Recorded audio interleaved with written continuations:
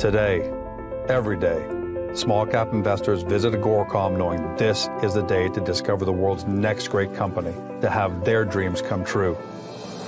That's why I take to the open road, to find them, to tell their stories, to engage them, to bring them to life, because they want to connect with you from your office, your phone, your home, anywhere. Agoracom, find your dream.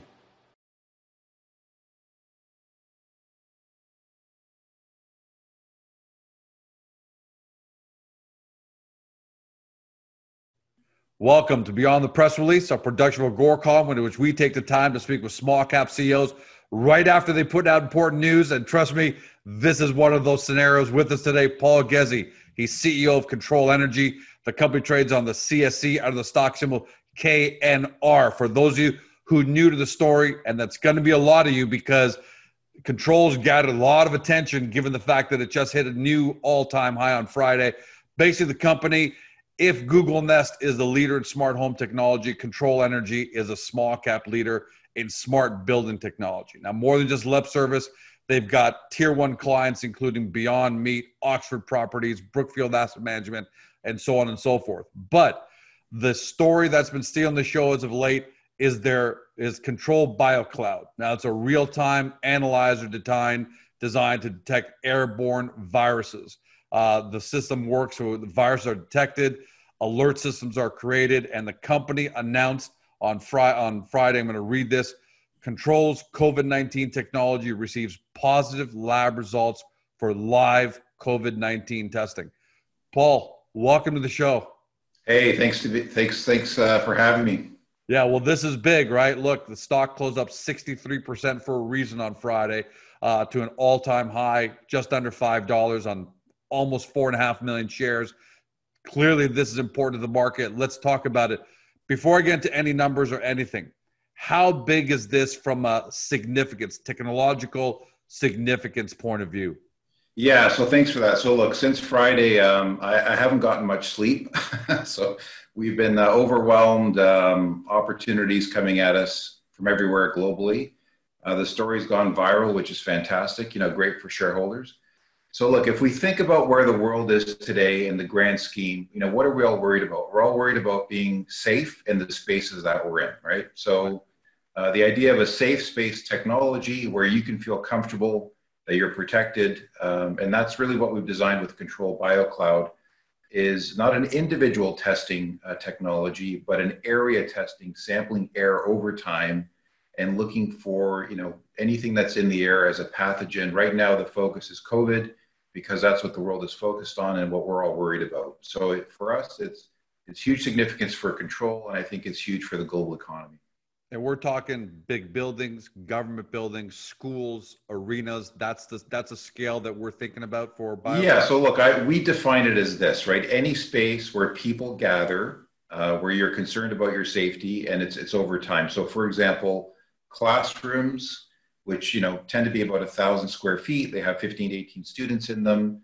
Over the period of about an hour, everyone's going to have their breath recycled in that environment. So we're much more focused on smaller spaces. So schools, healthcare, hospitals, transportation. Less focused on very large buildings, because in a large building, they may be 20% vacant right now. The floor space may be very large. So we call this more a confined area technology, which I think is very important, because if you're in a space where other people are breathing or coughing or sneezing, you want to know there's some kind of level of protection or detection for you as an individual, right? And it's all about feeling safe in that space. Let's talk about a little bit, because a lot of people are asking, because all of a sudden Control Energy is popping up on everybody's radar. Even I was getting calls all weekend while I was driving to and from the cottage. Share with us a little bit in layman's terms how the technology works. Yeah, so this is new. Most people looking at us now say, well, where did this come from? So we can say we started this in March, and we started asking the question, can we measure for viruses like COVID using similar technology that we use for air quality, emissions, particulate level, things that shouldn't be in the air. So Control has a long history of being in energy management, but also air quality and continuous emissions. So that journey started in March. So there's two processes that make up our technology. One is mechanical, and the other one we'll call science-based. On the mechanical side, we're very well equipped. We have a great history in knowing how to sample air in real time and look for things that shouldn't be there. So we know that, right? That's the easy part for us. The harder part was, what is the science of detecting COVID using that system? So that's where we work with two independent labs since March, doing a lot of testing. We announced that testing in succession. So it was dormant COVID with our detection chamber, dormant COVID with our prototype, and then live COVID. But included in those tests are a myriad of other tests that we aggregate up. So we feel very comfortable that we're now here. We've got the mechanical side and we've got the science side. So together, what we're basically doing is drawing air into our system in a room and sampling that and testing that over time. And we've got a detection chamber, which is proprietary, that we're going to patent, which basically collects the air and is looking for the virus on a volume basis. So again, we're not testing individuals. It's the air in the room. And if you think about an airplane, within about 15 minutes, you're breathing the air of everyone else who's on that airplane. Right. So that's very important, right? And so I'll give you an example. I think JetBlue is spending $50 million with Honeywell to put on UV systems that hopefully capture and kill COVID. But they can't say it does. And so, why are they spending that kind of money on a system they're not really sure is going to have an effect? It's because people don't feel safe getting on a plane right now. So our technology is really designed to answer that fundamental problem. Can I be safe in this particular space?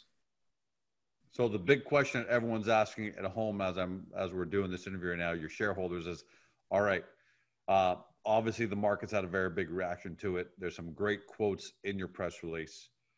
It's clear that you're losing sleep just from the number of calls that you're getting around the world. So the question is this, I'm going to read it. How people are asking, okay, how big can this be in terms of, now let's talk about numbers. And you say in the press release, Kontrol is not making any statements or assumption about potential revenue. So you're not doing that. However, you are planning for up to 20,000 BioCloud units per month as manufacturing capacity. And given the kind of business you guys have run up until now, really prudent, you do everything, really well. I'm assuming you just didn't pick those numbers out of a hat. What were some of the assumptions that went into that as a capacity number per month? For sure. So look, what we basically said, there's two things we're working on. One is the groups that we're talking to. So whether it's government or industry, Canada or global, we have a certain sense of demand for this type of technology, right? So without saying it's revenue, we have a sense of the demand. So then we look at, if we receive a lead order, what could we produce at Kontrol, and what are we missing in terms of capacity? So as we firmed up our global supply chain and built our prototypes, the question we started asking ourselves is, how would we deal with a lead order that overwhelms us? So we went out to two contract manufacturers. We haven't fully completed negotiations, but we're very close on, could they each fulfill 10,000 units a month? And so that gives us the ability now to go back and say to some of these groups we're talking to, if you gave us a lead order, here's the capacity we're building in our system. So those two things go together, right? So if you don't have the capacity set up, the chances of someone feeling comfortable, placing a lead order is pretty low. On the other hand, if you wait for the lead order and then you're scrambling to manufacture, you're going to be in a bind. Yeah. So the idea here was to get a sense of our market, get a sense of the opportunity in those conversations we're having, and start to think about the kind of capacity. So we call it redundant capacity. What could we need up to a certain number? And so it makes us feel more comfortable now to say, hey, we're ready to go. Here's what we can do.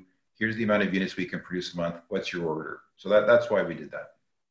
So let's talk about that. I would love it. Like, I'm a shareholder of the company. I would love it. I would love to dream and say, today you got an order for 5,000 units and you ship them tomorrow. But we know the world doesn't work that way. Yeah. Now you're in this process. So what does the next 30 to 60 days look like for Kontrol? Yeah, so we're highly focused on moving to the commercialization process, which is basically a CSA approval, which is electrical safety and the product's compliant. Getting the supply chain all ready to go for those number of units per month. Working hard on a number of discussions and conversations we're having with various groups that could, buy a large lead order. The concept for us is, we're not selling onesies and twosies, right? So we've been approached by organizations globally. Some of them are competitors. Could we buy 2 units? Could we buy 5 units? We don't consider those. And the reason is we're going to protect the technology through a large lead order, and we're going to protect the technology through a patent down the road. However, a patent doesn't protect your business from a revenue perspective, right? So the idea here is we're not going to sell onesies and twosies. We're looking for something larger. And then that's, a real focus on that, certification and getting into production. Because if you think about what's happening right now, and you can see the news popping up every day globally. So Israel, new shutdown, higher cases in Quebec, higher cases in Ontario. We're going to get to the point here where the flu season is commingling with COVID. And it's going to create some chaos. I'm not going to predict what that chaos is, but you can see it ramping up, from the summer lull. We're getting way more news flow. Absolutely. I'm going to start sneezing November, and people are going to be afraid that. Exactly. So that's kind of driving the interest in control, the conversations we're having, the groups reaching out. And what I can say is we've been overwhelmed by the response, which is fantastic. But you've got to execute on the business. And so we're really hyper-focused on the execution over the next 45 days. Now, this is going to be a massive enterprise, right? And anything of this scale requires capital. Are you guys going to need to go raise capital? How do you finance? Okay, George Calm comes along and says, Paul, yeah, I want 500 units this month, and I want another 500 units in December. How do you finance all that? How do the mechanics look like for that? Yeah, great question. So, so you know a little bit about our philosophy, right? We're very prudent guys. We're very tight with our money management. And the approach that we're taking is we have cash on the balance sheet right now, about $2.25 million. We're running cash flow positive in operations. From a commercialization perspective, to get to commercialization, we don't need to raise any capital, right? So we can take this to commercialization. So now what happens is a couple things can happen. There could be some government funding. I'm not saying there is or there isn't, but it's a possibility. And let's look at a lead order. Let's say you get a lead order of $50 million. You take a deposit on that, a significant deposit, which becomes your working capital. So we're in a very unique position here where we don't need to raise capital, and we can be very careful about how we do that. We can work with lead orders. There may be some government funding, which is all to say that's very good for control shareholders, right? And so, as you know, one of my core themes is non-dilution. There's only 31 million shares basic outstanding. Management has a huge position. Management and the board have a huge position, about 44%. We don't believe in diluting the company, without a purpose.